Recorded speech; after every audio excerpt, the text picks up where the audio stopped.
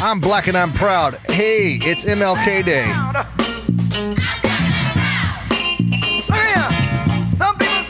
It's appropriate, right? Do I not have the permission to play this? Is it a point of my privilege? James Brown. Love James Brown, man. And we've been scum. Okay. I'm black and I'm proud. MLK Day. He had a dream, and the dream was not about this. You know, I saw this little clip, and it looks like it's AI generated. Maybe I should have started the show with this. It's like AI generated. It's somebody put in the prompts. Epstein Island commercial or something like that. Here, check this out. I don't know who did this. Let me start from the top. It's Friday. Stop working. Start drinking. I'm alive. Michael Jackson, Oprah. Is that Hunter? Little DiCaprio. Little Celine Dion singing.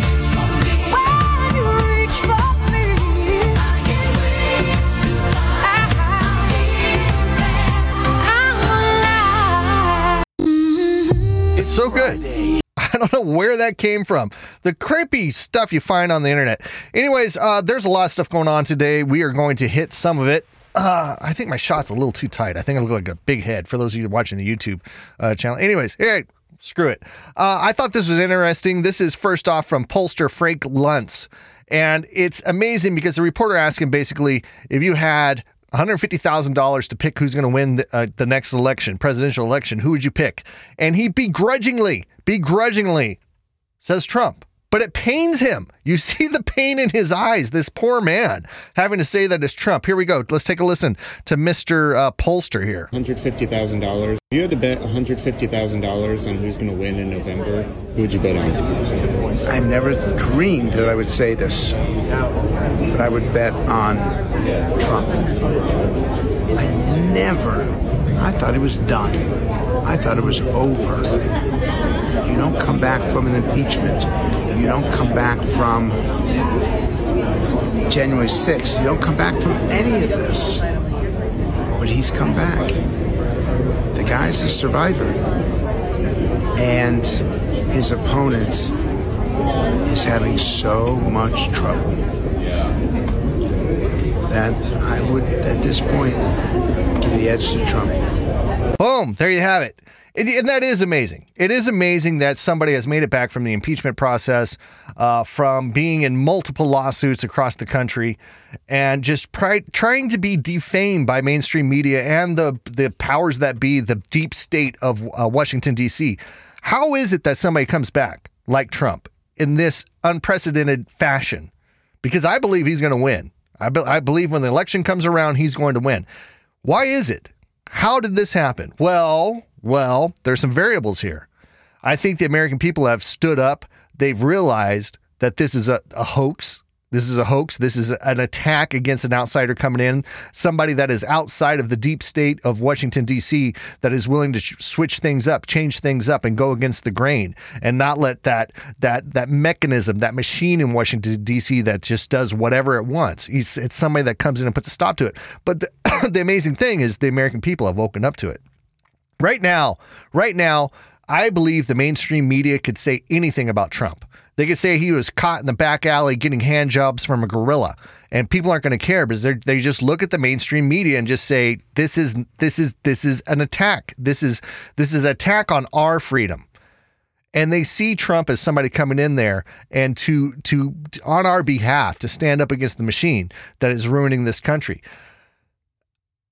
I have noticed that Mr. Trump. And I've watched a lot of clips of him recently, and he's out there. His face is very, very visible in the public, and it seems like during this time off, somebody must have sat down with Trump and said, "Hey, these are the reasons why you didn't get elected. This is what the public thinks of you. They think you're an arrogant asshole. All this other kind of stuff." Because he has toned it back substantially. Now he's still quick, cunning, going after his opponents and all the other kind of stuff, but the arrogance, to me, it's still there. It's still there, but it feels like he's dialed it back 50%. And that's what the American people, I believe, are going to do this election. They're going to say, you know what? Yeah, we voted him out because of his mean tweets. And, that's to say if the voting system was even accurate. Okay, maybe he wasn't voted out, but that's a whole different conspiracy that we're not going to get into. But there was a sentiment across the United States that this guy is just not presidential. He's just not presidential. He doesn't come across with that flair of a president, like the flair that Obama had or other presidents before him. But I think people are willing to look past it now. They're realizing that there's things that are more important than a mean tweet from a president. There's things that are more important than a president who can be an arrogant a-hole. There's things that are more important, such as the things that matter to me as a U.S. citizen, such as money in my pocket, such as, the economy, where we're going in the future, needless attacks on our civil liberties and our freedoms. And I think America's waking up. I think they're waking up. And like I said, I think no matter what smear campaign comes out between here and the elections, I believe that Trump's going to get it. Now, I wish it was somebody else other than Trump. Like I said, I'm not a huge Trump fanboy. I'm not. But I do believe 100% that he's better than what we've had going on with this Biden administration. By far. By far. Now, here's a little funny. Here's DeSantis, somebody poking a little fun at DeSantis. And we'll watch how he handles it. Good thing DeSantis' wife is there to at least say something, because DeSantis was definitely dumbfounded by this little trickery that happened to him. But I think it's hilarious. Maybe you've seen it, maybe you haven't. Here we go. This is at some type of a press thing that DeSantis is doing, and a guy just walks up and does this. Nothing's going to stop us. Real quick, before we get started, thank you, everyone. Governor DeSantis, I want to present to you this participation trophy. Now, probably not going to win the election, right? But we're proud of you for trying. Participation trophy. Sorry, buddy. Sorry, buddy. Sorry. He's special, he's unique, and he's our little snowflake. Yeah, look at his wife looking for security. Award? We're so proud to the what? Nothing's going to stop us. So good. So good. Oh, man. Whoever this guy is giving DeSantis a participation trophy is just classic comedy. Classic comedy. Okay, now we're going to start into the real stories, okay?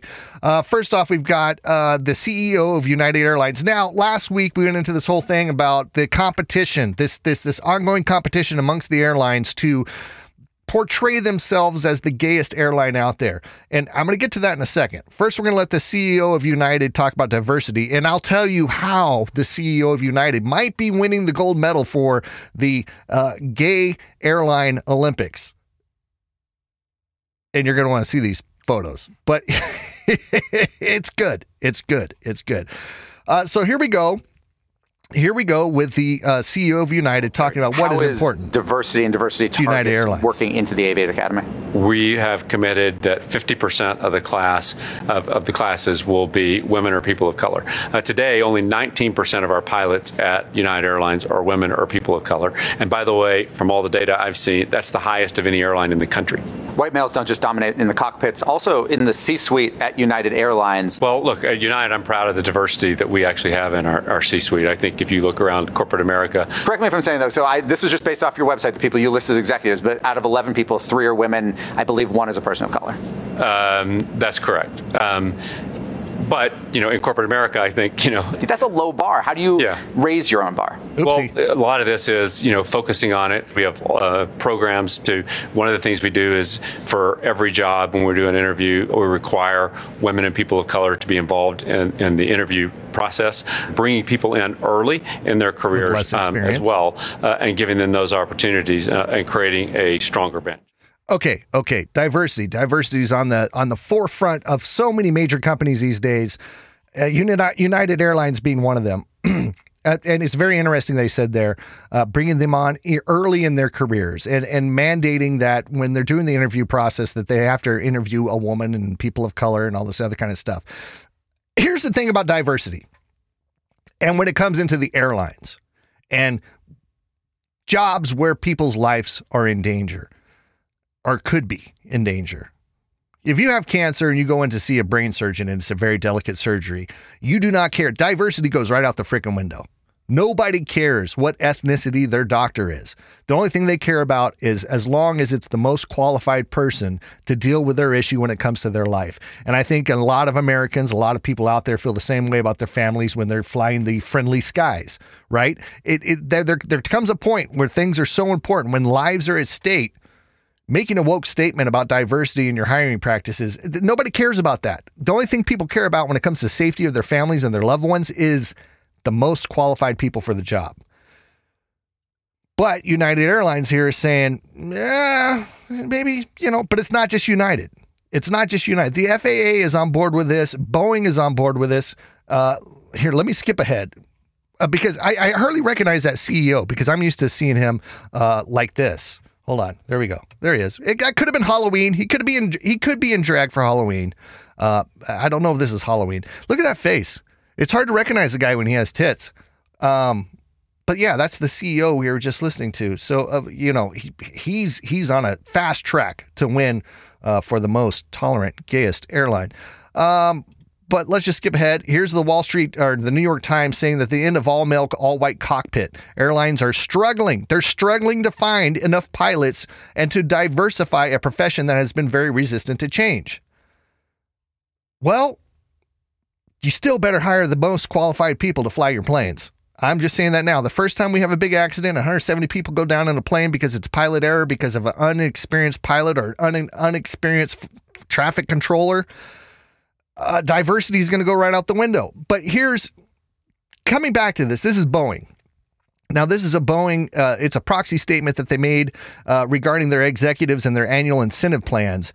And it's a filing with the SEC, and it shows what their operational performance, what their mandates were, what their focus was, and how it's changed from 2021 to 2022. Now, Boeing, this is the same company that's had a door fly off one of their planes, and they're kind of in hot water, and they've lost a lot of money over it. But look at this. In 2021, what was their goals? Product safety, employee safety, and quality. Now, that's what it should be. You're an airline. Product safety should be paramount at all times. Employee safety, that's a good one. More so concerned with the product safety. But look how they changed things up in 2022. And this is from Boeing. What are their focuses now? Climate, diversity, equity, inclusion. Still product safety, employee safety, and quality, but underneath that, they added the climate, diversity, equity, and inclusion. Well, you better keep that product safety number one, because if you have planes flying out of the sky just because you had a diverse mechanic on it, it's going to be an issue. So that's Boeing. We have United. We have Boeing. Now let's look at the FAA. What is the FAA saying? Well, according to Fox News, FAA's diversity push includes focus on hiring people with, oh my God, severe intellectual and psychiatric disabilities. The FAA says people with severe disabilities are the most underrepresented segment of the federal workforce. No freaking kidding. No freaking kidding. Yeah, so this isn't McDonald's. This isn't some kid with a learning disability cleaning tables and throwing toys in a Happy Meal. This is the Federal Aviation Authority right here. Severe intellectual and psychiatric disabilities. I can just imagine now. My flight gets canceled. I have to go up to the counter, and because the FAA and United and everybody else wants to, I have to deal with a severely handicapped, mentally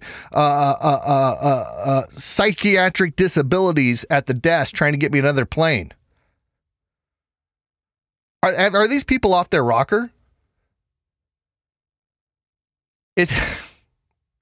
I don't know if the airline, because you've got the airline manufacturer, you've got the airline companies, you've got the FAA, everybody jumping on board for this nonsense. You got to go back to the most qualified people to fill positions, and that's it, bar none. Anything other than the most qualified person to fulfill a job role, and if you're basing it on the color of their skin, if you're basing it on their psychiatric disability, that's just bias on a whole different kinds of levels, man. I'll tell you what. I'm going to skip this one. I'm going to skip this story. I'm not even going to show it to you. Okay, I'll show it to you. I'll show it to you because this could be the next pilot of she's not a minority. Well, she could be a minority. This could be your next pilot. I am finally getting my banana split later this year. I talked to my surgeon on the phone, and this is how he's going to do it. Step 1 is, of course, to split the banana. Inside the banana, we find a small tube of red licorice. You know this tube. It's the one that transports caramel sauce and frosting. We're actually going to shorten this tube, and I will show you why later. Next up, we're going to move our way back to the ice cream bag that is holding the 2 maraschino cherries, and we're going to remove them. I already had mine removed last year, but if I hadn't, they'd be removed now. Okay. Next up, we're going. That's your quality hire. Some psychologically diverse. Well, she's not of color. Otherwise, she'd be flying a 747. I give up. I give up on the society. Let's move along to another topic. What do we got next? Oh, okay. So, as we know, Texas brought in the Texas National Guard to start protecting their border. I speculated last week that maybe they're just going to hold them there and hope that they turn around and go back. But the White House is somewhat getting involved. Now, we know Jean-Pierre, the press secretary, has said previously that, what's standing in the way of our border protection is the Republicans. The Republicans are what and when this administration has come in and tore down border walls made out of containers, they've removed razor wire just to make it so that it's an express lane, the bean train coming in across the border. That's racist. I can't say that. Anyways, Jean-Pierre is at it once again, and she's saying that Biden has tools. And we're going to get into some of those tools that he's using this weekend, some emergency filings at the Supreme Court. But here's Jean-Pierre talking about it. He has tools that he's used to make sure that we do this. We actually deal with the immigration system in a humane way, and in a way that is that actually deals with what we're seeing at the border. And that's why you've seen the parolee program be so successful. It has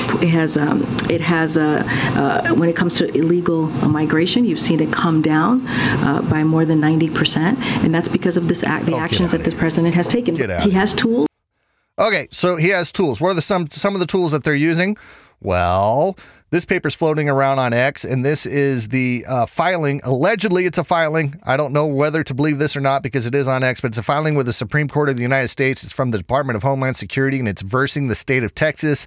And it's basically a supplemental memorandum regarding emergency application to vacate the injunction pending appeal. In other words, long story short, it's trying to go against what Texas is doing and what Texas has done with their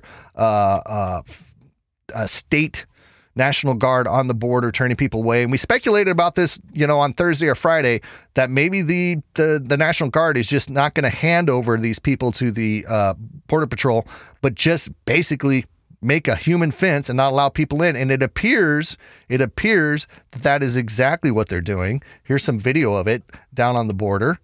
You see them lined up there. It's just like a little traffic jam coming across the border and a little hole in the razor wire, and the National Guard's just standing there not letting them in.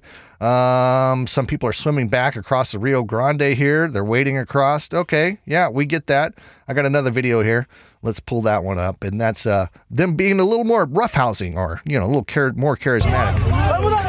When's the last time you saw somebody grabbed at a border like that? About time, right? So I think the idea here, the motivation is just to make a wall at the border, and just not let people cross, and in hopes that they turn around. It's the Biden administration's fault that people feel like they're entitled to cross this border.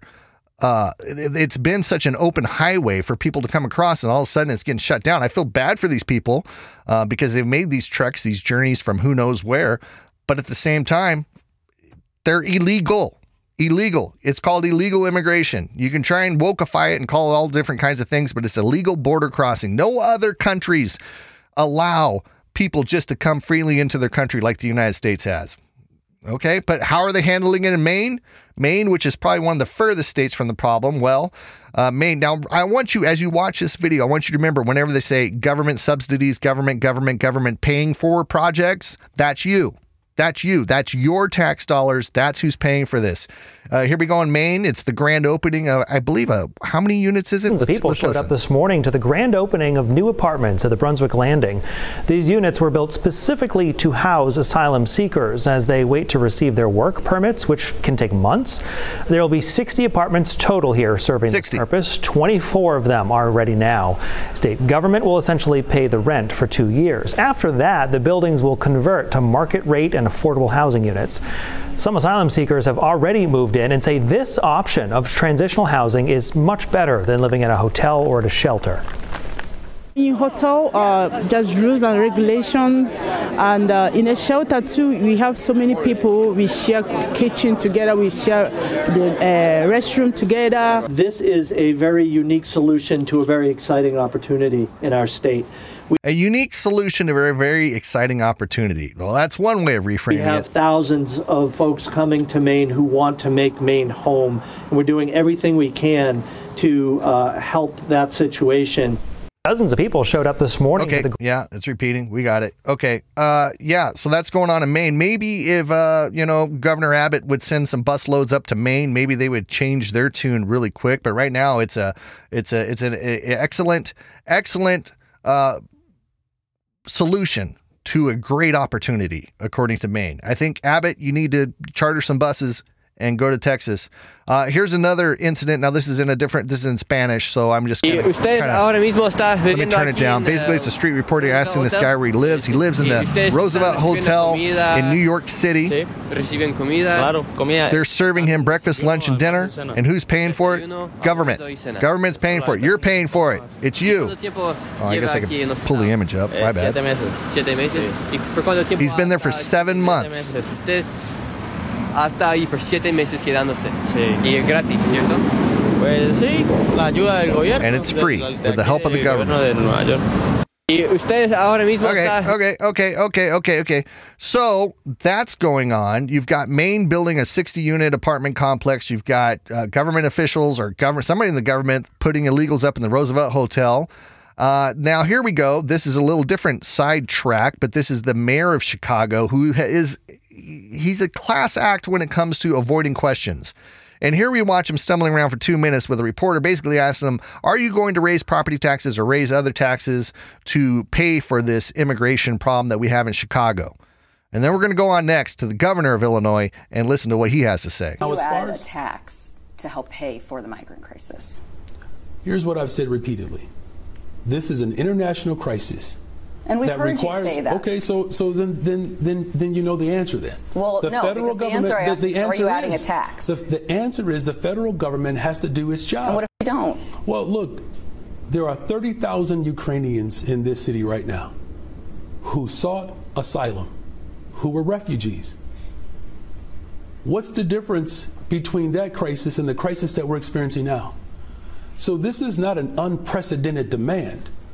There were services that were attached to individuals who were seeking asylum from the Ukraine, and the federal government acted.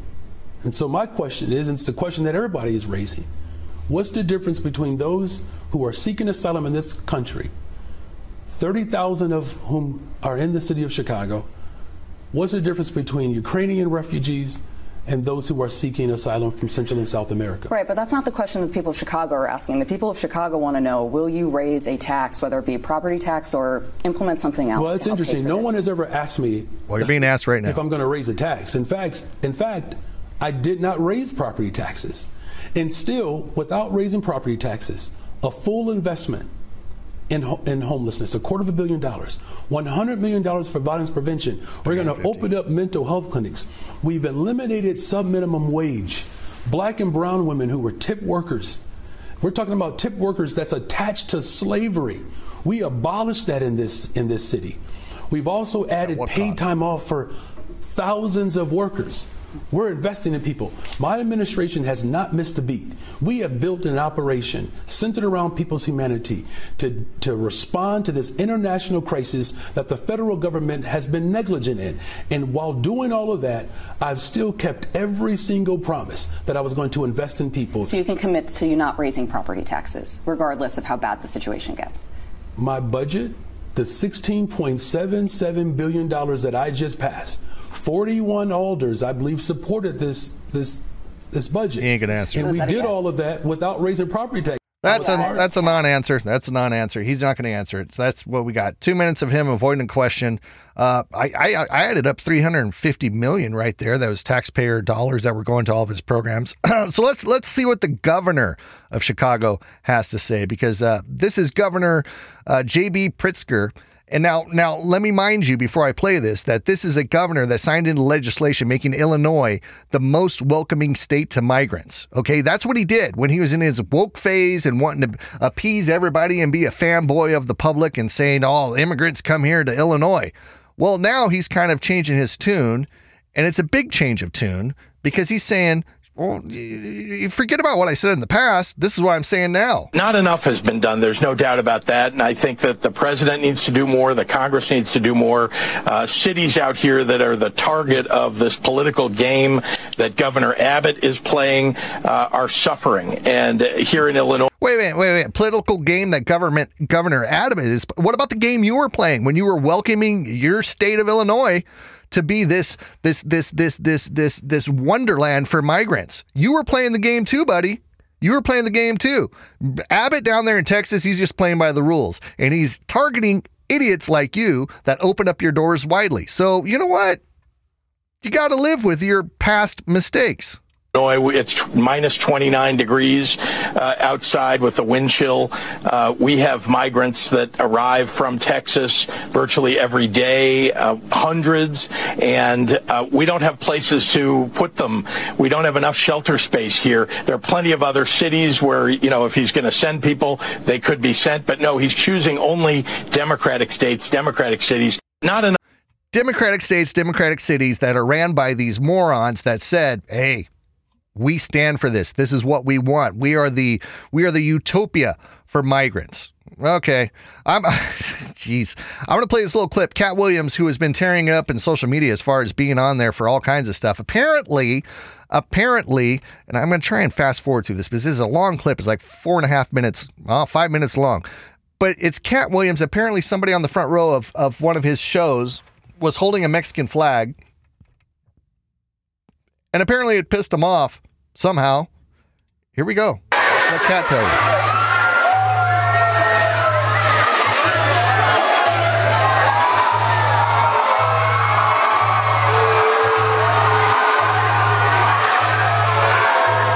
Come on, pimp, say something.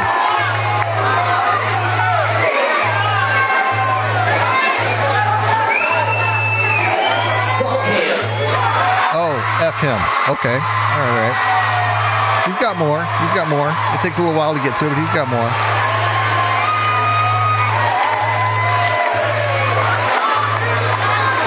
For those of you listening to the audio, he's referring to these two bald, looks to be Hispanic characters that were in the front row that were waving a Mexican flag. They don't show the Mexican flag. Motherfuckers think they can live in this country and then still be allegiance to another fucking country. If you love another country more than you love America, motherfucker, then get a step into that bitch.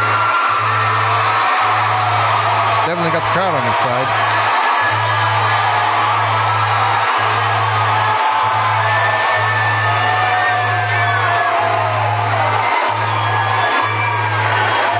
Get to stepping, okay. I'm not sure what prompted it. When white people used to say, go back to Africa, and we had to tell them we don't want to.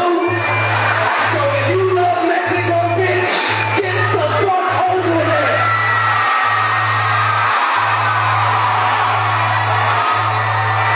Well, that might affect some of the demographics of Cat Williams' future shows.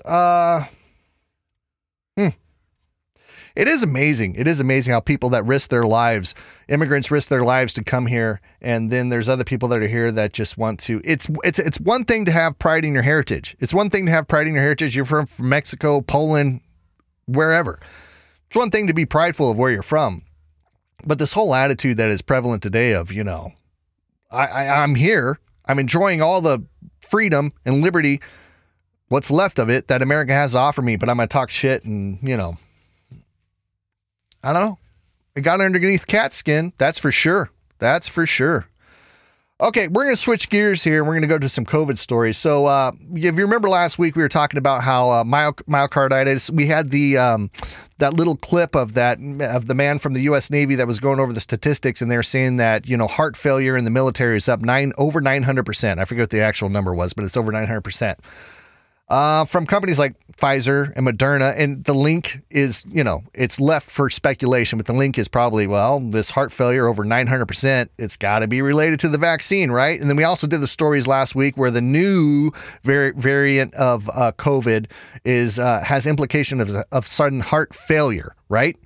It seems like maybe it's a sleight of hand. Maybe they're just going to say, all these people dropping dead out of the middle of nowhere, it's because it's the new variant. Well, one company that is hedging their bets in a big way is Pfizer. Pfizer is investing billions in treatments for coming heart failure pandemic. What happened is they basically bought another drug company that makes drugs specifically targeted for myocarditis, heart failure. So it's crazy because one hand, they're giving you the COVID, which it's appearing to be, and scientific research is proving to be, that this COVID vaccines is causing myocarditis in, people. And now they're hedging their bets by buying the company that makes the drugs to fight myocarditis. And here's a little bit of Alex Jones. This is still on the COVID idea, talking about this new unknown disease that is apparently coming in our way, and they're discussing it in depth at Davos. Here we go. Now, what is disease X? That's a name for a disease never existed. And if you talk to the virologists, the experts, they say that's not known for hundreds of years. And most of the diseases that they have recently found, they find later in bodies they dig up, existed before. And it's very rare to find a new disease. So when you hear disease X, they mean the laboratory-made synthetic viruses gain-of-function operations. So now they are in a crescendo with corporate media, the UN, the WEF, Bill Gates, the New World Order saying that the release of a new virus is imminent and is going to happen. Now, they did this just months before they released COVID-19 that was made in a lab, that was 5 viruses combined, that did cause respiratory illnesses if you didn't have enough vitamin D. But they made it synthetic so they could own the vaccine response that they'd already made. And that all came out later. We'll be going over it again tonight. Okay. Alex Jones, who's been right on, a lot of things. And, X. There's been a lot of talk about this new X disease that's going to strike America, that's going to be 10 times more deadly than COVID and all this other kind of stuff. There's just a lot. I don't know. There's a lot of smoke out there. Where the fire is, I don't exactly know. But let's skip to this one right here. And because this is Fauci talking about COVID, talking about myocarditis, heart disease, heart failure. And he admitted, a while back that, that's a side effect of the vaccine. Again, we have experience with this type of vaccine in billions of people. It's a safe vaccine. Of course, with the mRNA, there's a very, very, very low risk, particularly in young men, of getting a myocarditis.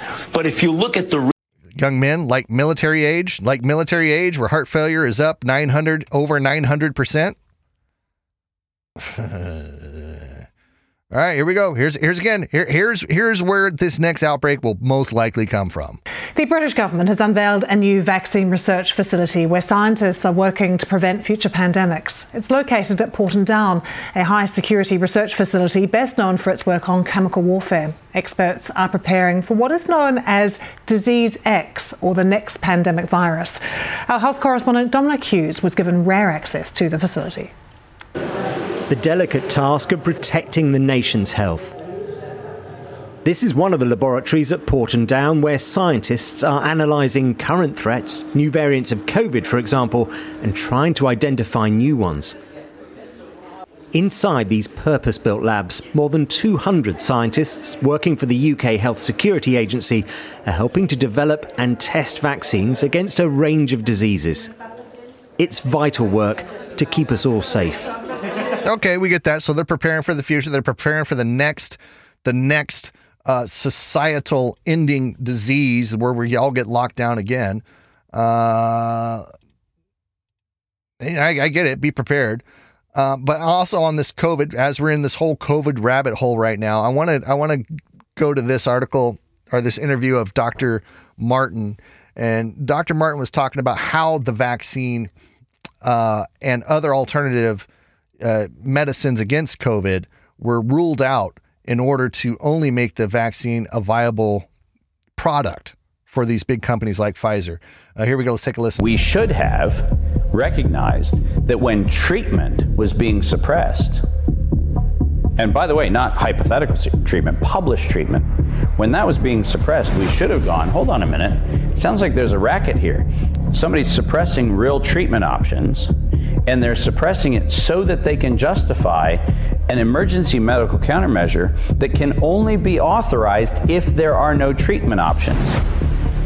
How funny is it that Johns Hopkins University, that's right, named for Johns Hopkins, the guy who actually popularized hydroxychloroquine for the treatment of malaria.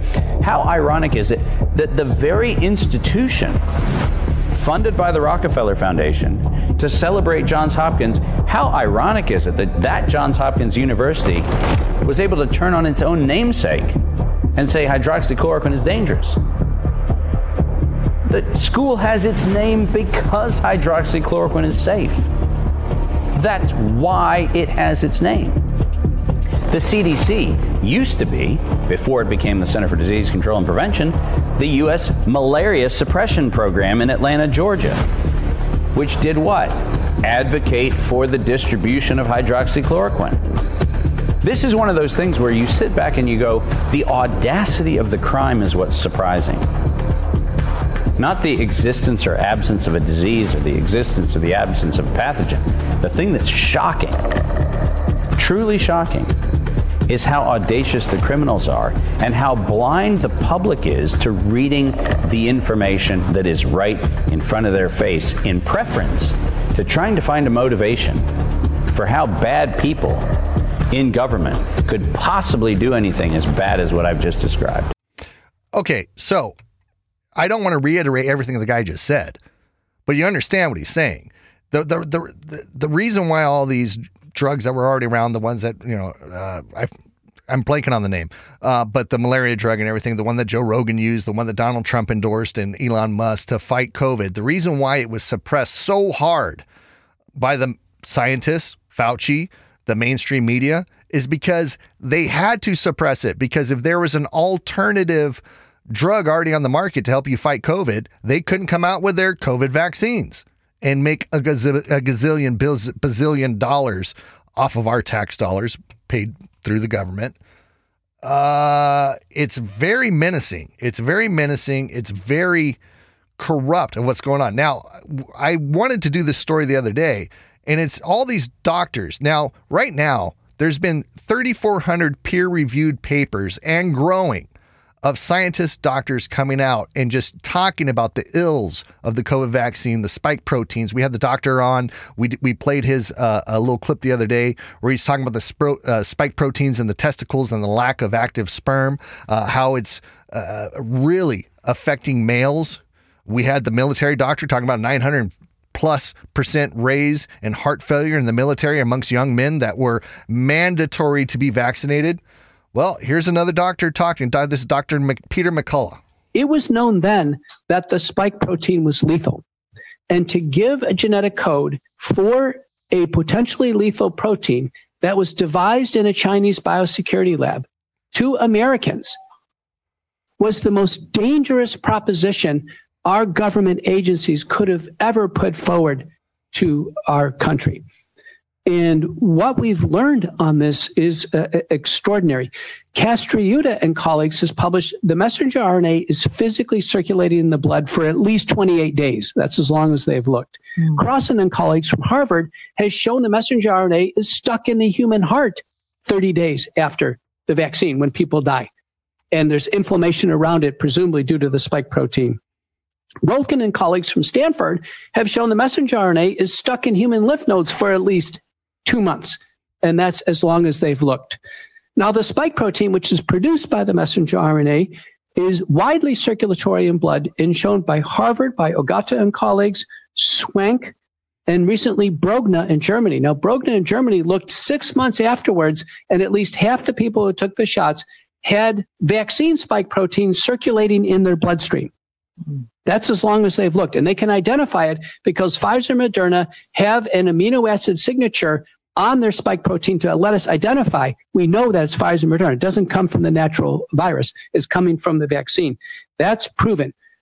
The spike protein now, in 3,400 peer-reviewed papers and growing, is proven to cause heart damage and myocarditis. Our regulatory agencies agree. Every regulatory agency in the world agrees. There's actually guidelines now in the UK and Australia about how to diagnose and manage vaccine myocarditis. That's how common this is. It accelerates atherosclerotic cardiovascular disease, causes tremendous swings in blood pressure and heart rate called posterior orthostatic tachycardia syndrome, or POTS, causes neurologic injury, stroke, both ischemic and hemorrhagic, paralyzing syndromes, including Guillain-Barré syndrome, small fiber neuropathy, ear ringing. It causes blood clots. The spike protein is physically found in blood clots. The largest blood clots that we've ever seen in clinical medicine, typically a blood clot that someone would get after a hip surgery or on an airplane, would be a centimeter or so. It's common in my practice. Yesterday, I saw patients with 15, 17, 2 feet blood clots in their legs. Oh my God. After the vaccine. We see blood clots both on the arterial side and on the venous side. This is distinctly unusual. The body is set up after the vaccine to form blood clots. And this is particularly harmful in people with a predilection to blood clots or other provocateurs, hip surgery, smoking, supplemental estrogens, prolonged immobility, etc. Okay. Yeah. What can I say about this? He's talking about Harvard, Stanford, everybody come out and saying the same thing. This blood clot thing is ridiculous. Myocarditis. It's bad. But hey, good thing Pfizer's hedging its bets and buying another drug company that makes the drugs to fix the myocarditis.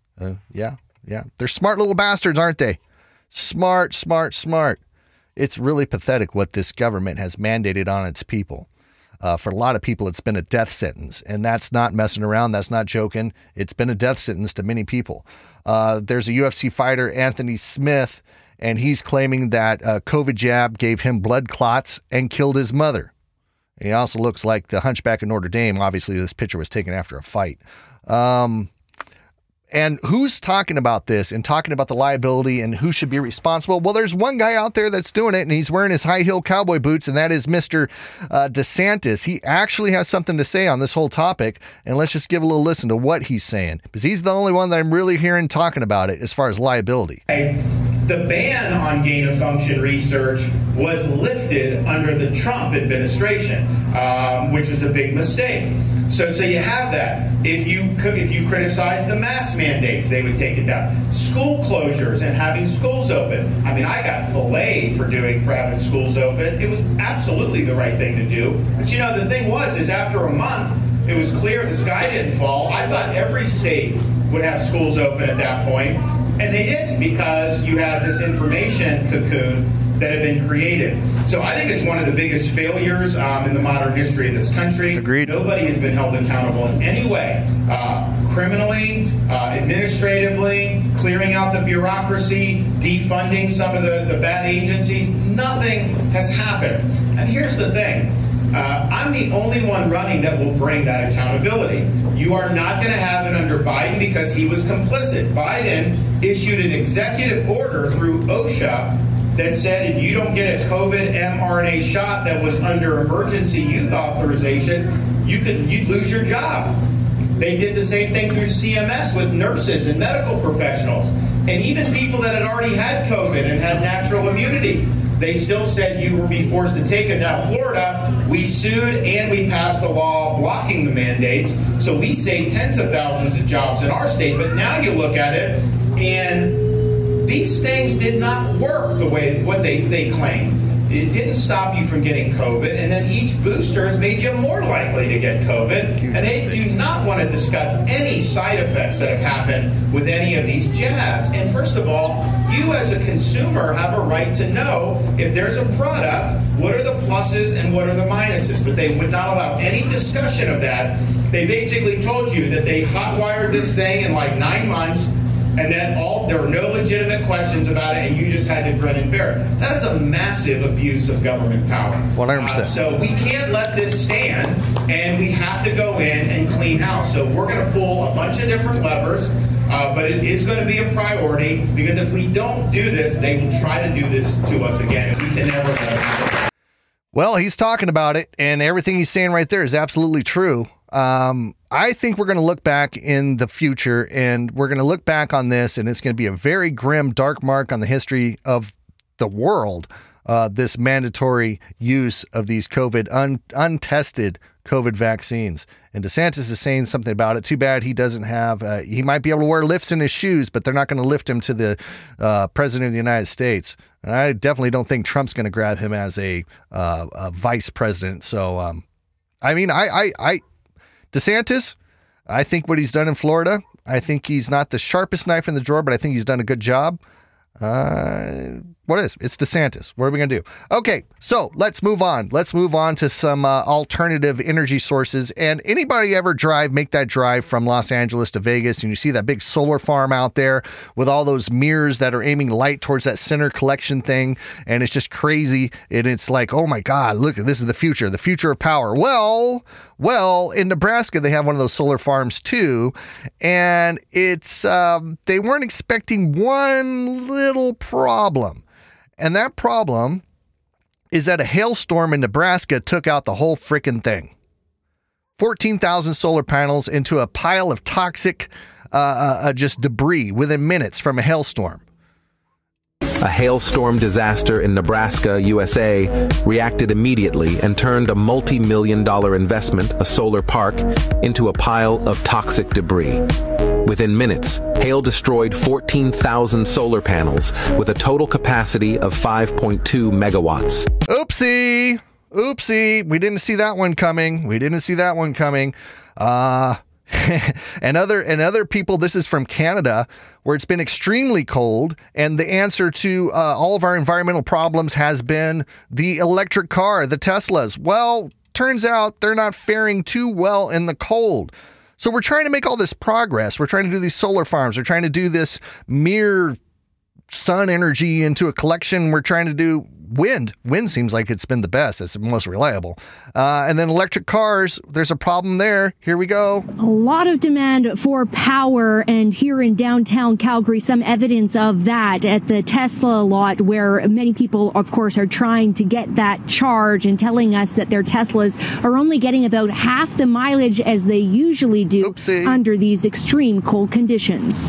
Half way to the office take like all 140 kilometers of the duration. So I have to charge in the middle of the day in order to get back home. And that's just one example of the kind of demand that we are seeing on the grid right now, with Albertans trying to keep their increasingly powered lives charged. Alberta's electric system operator says the province set a record for usage yesterday, and that supply is increasingly becoming a challenge. The good news is that the sun is shining, which will help with solar, but a capacity for wind generation in the province, which is about 4,500 megawatts, Friday morning was sitting at only about 30 to 40 megawatts. So that coal just at a standstill across much of Alberta. And add to that two large natural gas generators in the province are currently offline. Alberta. Okay, all right, we get it. So Tesla, the vehicles in the extreme cold are getting about half the range as what they've had. So what do we have to do? We have to charge them. And what is charging them? Coal-fired power plants in Alberta, Canada, Calgary, wherever this was. They're using gas-powered, and they have some solar, and they have some turbines. But yeah, man, we've got a big problem. And the solutions we've been coming up with aren't really solving it. CO2, CO2 in the atmosphere, Green Deal. We have to do everything to, get the CO2 out of the atmosphere. Or do we? So while we're talking on this same note, this is, let me get his name. This is Australian broadcaster. He's just a broadcaster. Alan Jones, not to be confused with Alex Jones, but he's schooling a panel of zealots on the reality of climate. Now, I'm not one that really jumps into this whole climate debate, but I saw this, I heard this, and I'm like, wow, more people need to hear what this guy is saying. So here, take a listen to him. What is climate change? I mean, I think the question that the young lady asked over here is very valid. Young people are highly intelligent, but I wonder whether they're being told, or which they're entitled to, all the facts in relation to this. When I asked, well, just a moment, Alice, you've been speaking for most of the night. When I love this guy.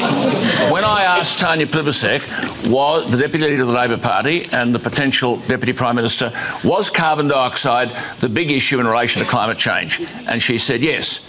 I then said, well, that being the case, what percentage of the atmosphere is made up of carbon dioxide? What is causing climate change? Is it carbon dioxide? Yes, carbon dioxide pollution is a major contributor. Okay, so can I ask you, this is not a trick question, what percentage of the Earth's air is carbon dioxide? Oh, I don't know. And I say, hang on, you don't know what percentage of the atmosphere is carbon dioxide, and yet you're prepared to stand the economy on its head to address a problem, the detail of which you don't know. So when I then explained that the percentage of carbon dioxide in the atmosphere, Alice, is how much? Alice? How much of carbon dioxide in the atmosphere? To answer the question, Scott Morrison has said he believes in climate change and that he wants to do something about it. Alice, how much carbon dioxide is the problem? How much carbon dioxide is there in the atmosphere? I'm not a scientist. I don't know. Well, hang on. If you're going to argue the case, you ought to know. It's 0.04%. And of that 0.04%, human beings around the world create 3%. And of that 3%, Australia creates 1.3%. But if carbon dioxide is 0.04% of the atmosphere, and human beings are responsible for 3% of that 0.04%, and Australia is responsible for 1.3% of the 3% of the 0.04%, it's like saying there's a granule of sugar on the Harbour Bridge. Clean the bridge up, it's dirty. Surely if a political party doesn't know the quantum of carbon dioxide in the atmosphere, what the hell are we standing the economy on its head for? Demonising coal-fired power, driving everyone into renewable energy, which is not available, not reliable and not affordable, plonking us in electric cars, giving us nearly the dearest electricity in the world when we're rich in energy resources, exporting coal so that China and India and Japan can have cheap electricity, and we sit here swallowing this ideological rubbish, putting industry at risk, jobs at risk, and burying the economy. Boom. All right. I'm a believer. He's got me convinced. It's amazing because I mean everything he's saying is true. We've upended our economies. We've upended industry, all for this. And what he's saying is just like it's like a grain of sugar on the Golden Gate Bridge for Americans. Something you can relate to. It's like a grain of sugar on the Golden Gate Bridge and saying tear the whole damn thing down because it's filthy. It's such a minute amount that human civilization is contributing to this CO2 problem. Greenhouse gases, all this other kind of stuff. I don't know. I'm not an expert on it. But I'll tell you what, watching that guy's video, it makes you think, doesn't it? Doesn't it make you think? While we have these other, headlines from the New York Times, one day, this is January 2nd, 2024, the end of snow.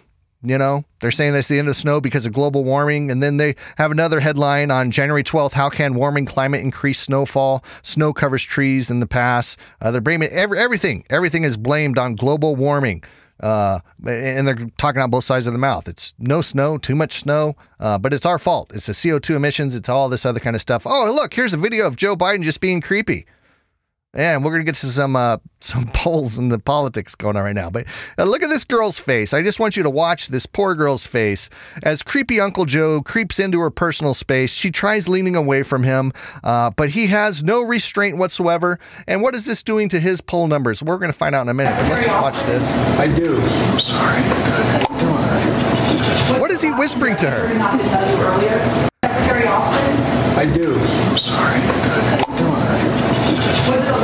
What is he saying? But that girl, that look at the girl's one more time. I do. I'm sorry. Was it allowed to do? I prefer not to tell you. She's leaning back as far as she can. That smile on her face is like if it looks like her parents told her, "Hey, man, if crazy Uncle Joe shows up, just stay the frick away from him. Oh, man. Just creepazoid. Oh, look, another video of him like, what is this hand doing here? What is this hand doing here? Hold on, let's take a look. Apparently somebody said this is his granddaughter, but granddaughter or not, this is just weird. Girls, pop on your titty. Yeah. You fuck it, I said it. Pop on your titty. Girls, pop on your titty. Yeah. You fuck it, I said it. Pop on your titty. Why? Who puts their hand on a girl's chest, period? Especially a freaky old man that's been... He's been caught so many times just being a weird ass mother trucker, man. He can't resist. I don't know when this was taken. It's burning up on X. It's out there. And I just had to whatever. But anyways, let's talk about Mr. Biden. Let's talk about how he's doing in the polls. Let's see if he's going to come back. Let's see if he's got a shot against Trump in the next election. Well, here is your voice. This is Ken. The question is, can Biden's message on economy break through?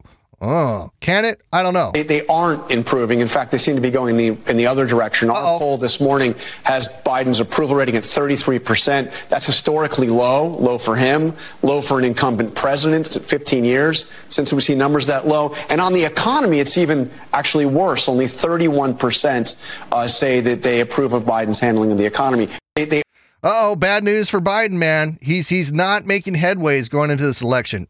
There's a lot of speculation out there that he's just going to drop out. Who knows? We're going to see. It's going to be interesting, lead up to this election. But Mr. Biden, you can only sniff kids and, act senile for so long. This can come back to haunt you. The Iowa GOP matchup, the Iowa caucuses, which is going live tonight, I believe, at 6 o'clock Pacific Coast Standard Time, Pacific, whatever, California time zone, the only time zone I care about. It's my privilege. You're welcome. Here we go.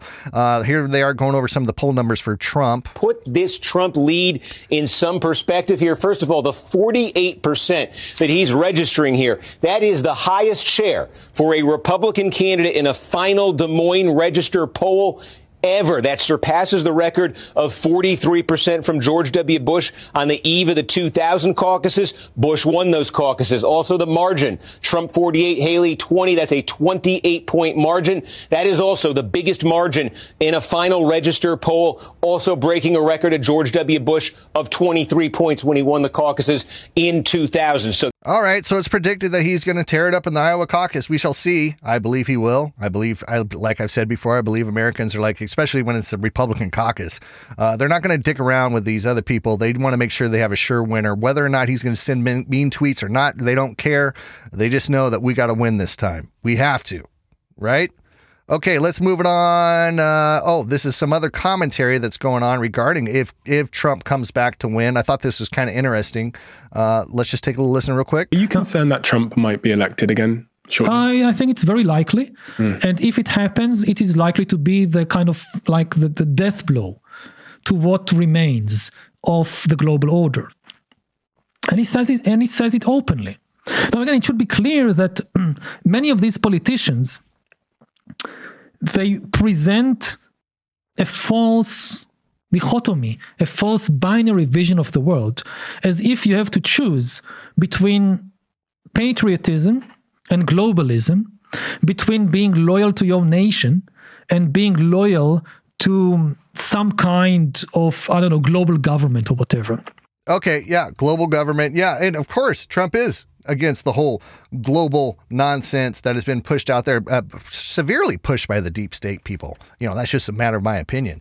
But are we going to get an alien invasion? I'm hoping for the alien invasion because I think that's one thing that these deep state causing all this trouble, all these Soros and stuff, just manipulating society to be in constant chaos. And I believe the one thing that could bring us together into this whole global unified front is an alien invasion. So I'm hoping for the alien invasion this next year. My fingers are crossed. I think they've been prepping us for that with all the media that's come out, all these videos and whatever. Alien invasion. It's the only thing that can save the deep state and usher in the global order. Globalist. Just interesting. I did see this video. This is Trump in Iowa delivering some pizzas. And I was just trying to imagine, what if Biden was doing this? He would have fell 20 times trying to do this. But here it is. Here's a video of Trump just showing his superior athletic ability in Iowa at a firehouse, delivering 8 pizzas. There's no way Biden could do that. Oh, look at the skill of this guy. He's just an athletic, he's very stable. Very stable. I mean, if we're going to the whole thing where we got to nominate some senior citizen, at least we got a guy here that can walk. That's a big plus. That's a big plus. All right, enough of that. Delivering pizzas, we get it. Nice. Good job, Trump. Good thing. It's amazing when our candidates, we take pride that we have a candidate that can actually stand up and carry some boxes of pizza without falling over. That's the depth of the barrel that we've reached here in America between our political front runners for the Democratic and the Republican Party. Okay, let's get to this next story. Oh, yeah, here it is. Trump again saying a few words, calling out Washington, D.C., Let's just get him. He's got his new white hat on. He's ready for these Iowa caucuses. He wants to have the biggest caucus win that we've had in the Iowa caucus. And we will take over the horribly run capital of our nation. Horribly run. We have a capital that we all love. Right now it's a rat-infested, graffiti-infested shithole. Horrible. Well, he ain't lying, is he? Is he? No, I don't think so. Okay, and we're almost done. We're wrapping it up here. Oh yeah. So also while he was in Iowa, he got interrupted, Mr. Trump did, with some climate change protesters. They fought through the unbearable coldness in Iowa to come out and talk about global warming. Yeah, very interesting. Okay, let's take a listen. I like the way he handled this.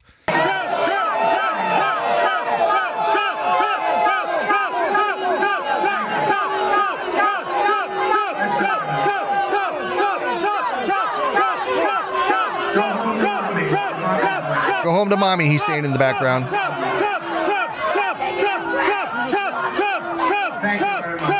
Good thing she's wearing her parka when she's yelling about global warming. So young.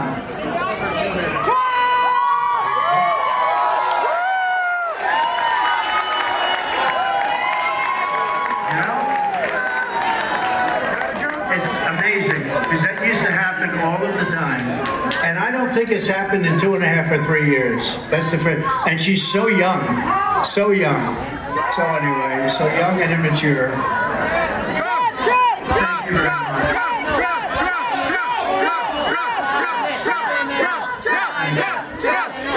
All right, enough of that. We get it. We see what happened. Yeah. He handled it, kind of gracefully for, Mr. Trump. Yeah, so that's it. That's what I'm wrapping up with right now. There's other news stories we could have talked about. Iran boarding a ship, another step into the possible World War III. We could have talked about some other things, but I think we've wrapped it up. We've covered enough. This has been Jake going down the rabbit hole that is X, that is Twitter, so you don't have to, covering some of the top stories that are out there. Like, subscribe, and I will talk to you later. Have a good one. Bye-bye. We've been treated bad, talked about as sure as you born. Just as sure as it takes Happy MLK Day, people. Brother, we can't quit until we get our share.